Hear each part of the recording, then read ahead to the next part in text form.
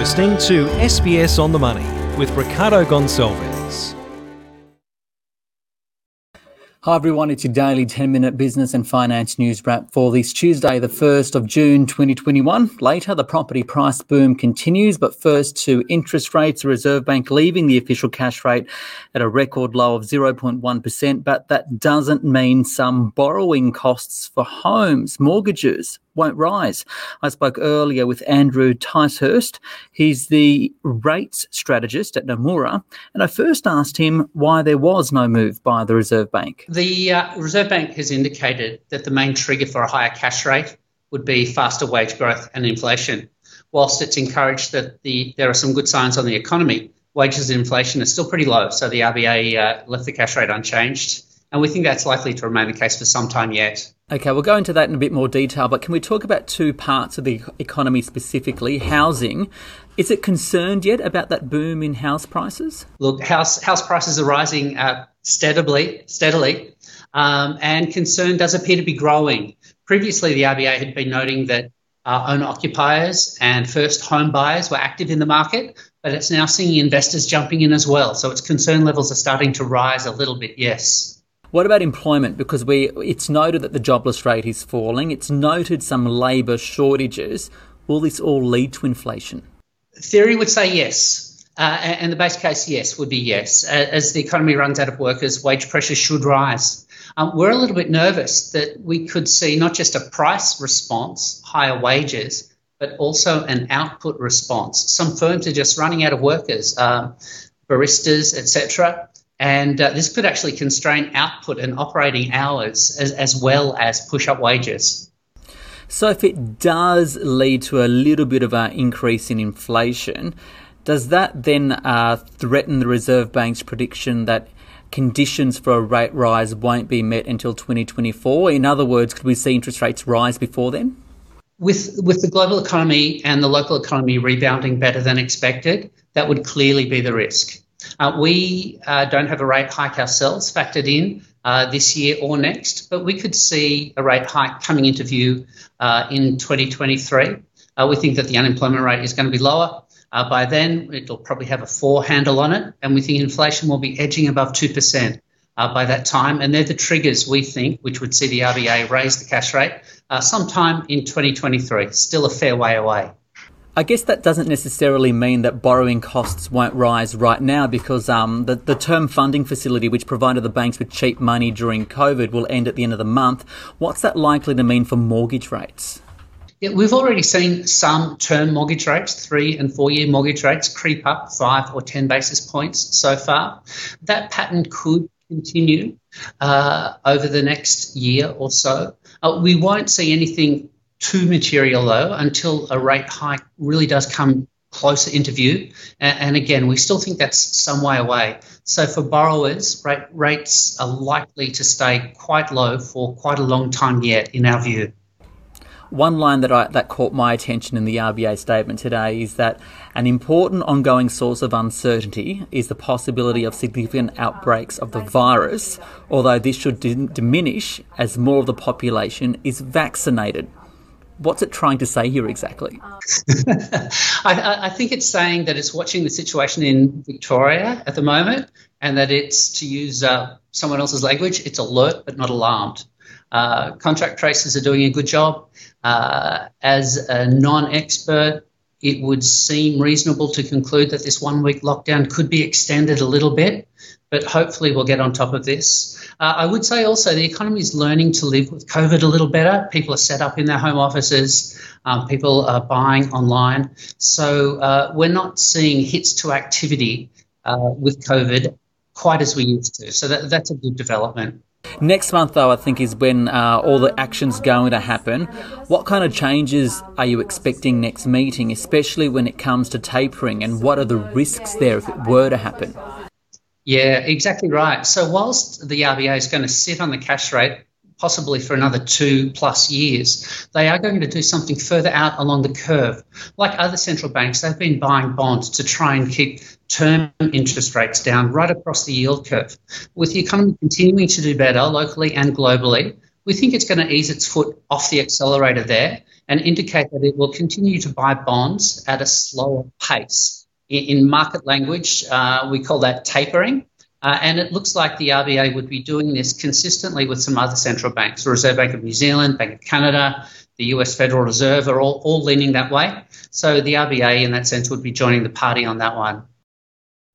Andrew Ticehurst there from Nomura, as he mentioned, house prices continuing to climb. We had some fresh figures from CoreLogic today, up 2.2% nationally in the month of May. That's the second strongest month in 32 years.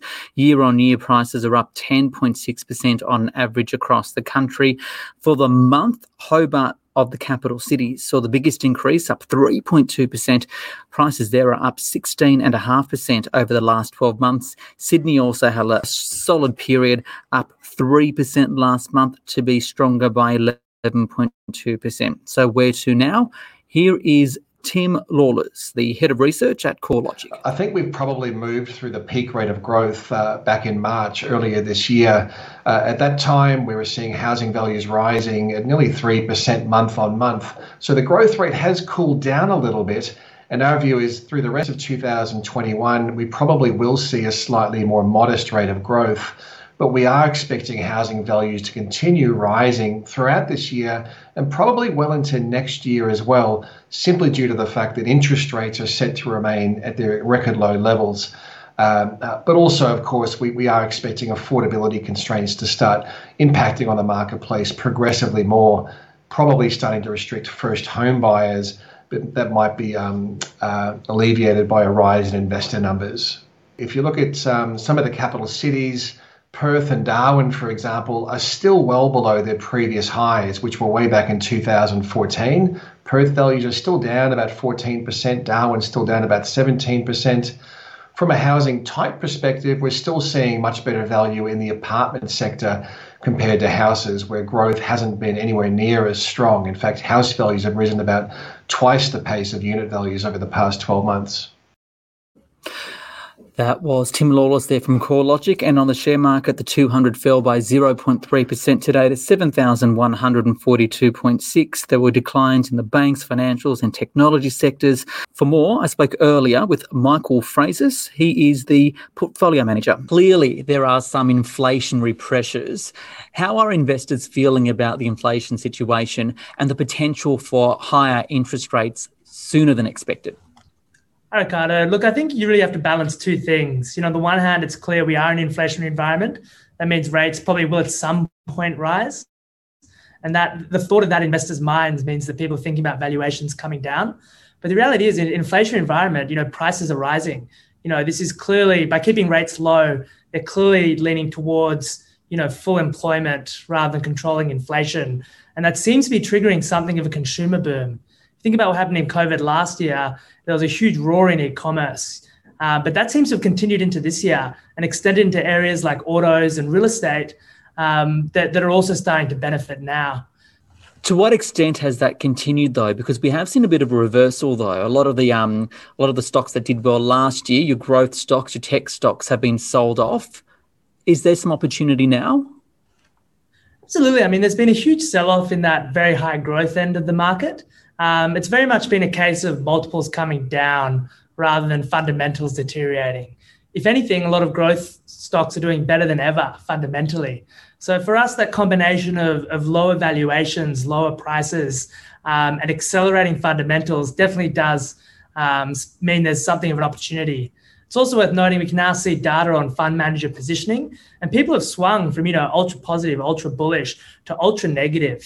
By some metrics globally, fund managers are more bearish on tech today than they have been in 10 years. So if you pull all that together, those accelerating fundamentals and negative sentiment and lower prices, that definitely makes for an opportunity in our eyes. So in this current environment, where do you see those opportunities? Look, I think it's going to be a lot harder now than it was, I guess this time last year where everything had sold off. And it was very clear that there were going to be structural winners in that coronavirus world. Look, I think now the best opportunities are in places like the life sciences. If you think about what Moderna's done with vaccines, they've really shown you can target disease at a really pivotal moment. You don't have to change someone's genome to affect someone's disease. You can target that middle stage with mRNA and RNAi. So I think those companies have now validated that entire concept, and there'll be phenomenal opportunities then to roll out treatment after treatment after treatment. With also opportunity in e-commerce, that's one of the sectors that has sold off significantly and has a lot of is under a lot of investor pressure at the moment. But we think that's opportunity because when you look at the actual data, those companies are doing as well as ever. And in most cases, these are 5, 10, 15, 20-year stories. So if you can buy them now and everybody's kind of negative on the sector and everyone's worrying about things that really don't matter to fundamentals like rates and multiples, generally that pays off quite well. And finally, if I can get a comment on you on the broader market, right? We're doing a story today about how the housing boom continues.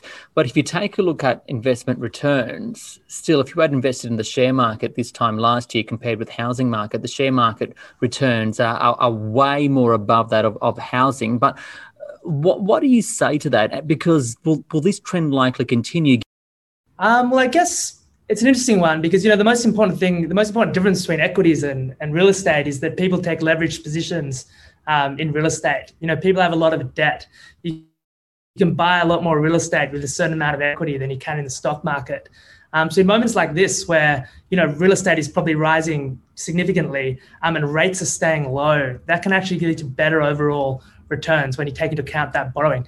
And it's quite unusual. Typically when you see these kinds of moves, you have rising interest rates as well. And that's what mitigates it. That's why you have to kind of be very careful about the real estate investments you make. It's very unusual to see, such an accelerating real estate market and such commitment to keep rates so low on an absolute level. It means that even very expensive houses are actually quite affordable when you consider, the interest rate piece and your, weekly or monthly repayments. So it's a tough one. I don't have a clear answer for you, but I would say that it's a very unusual positive storm for real estate at the moment. Michael Fraser's there from Fraser's Capital Partners. That is SBS On The Money. You can follow me on Twitter and Instagram at Business Ricardo. This SBS On The Money podcast is provided for informational purposes only. The content on this podcast should not be understood as constituting advice or a recommendation. It is not personal advice and does not consider your personal circumstances or objectives. You should contact a licensed professional before making any financial decision.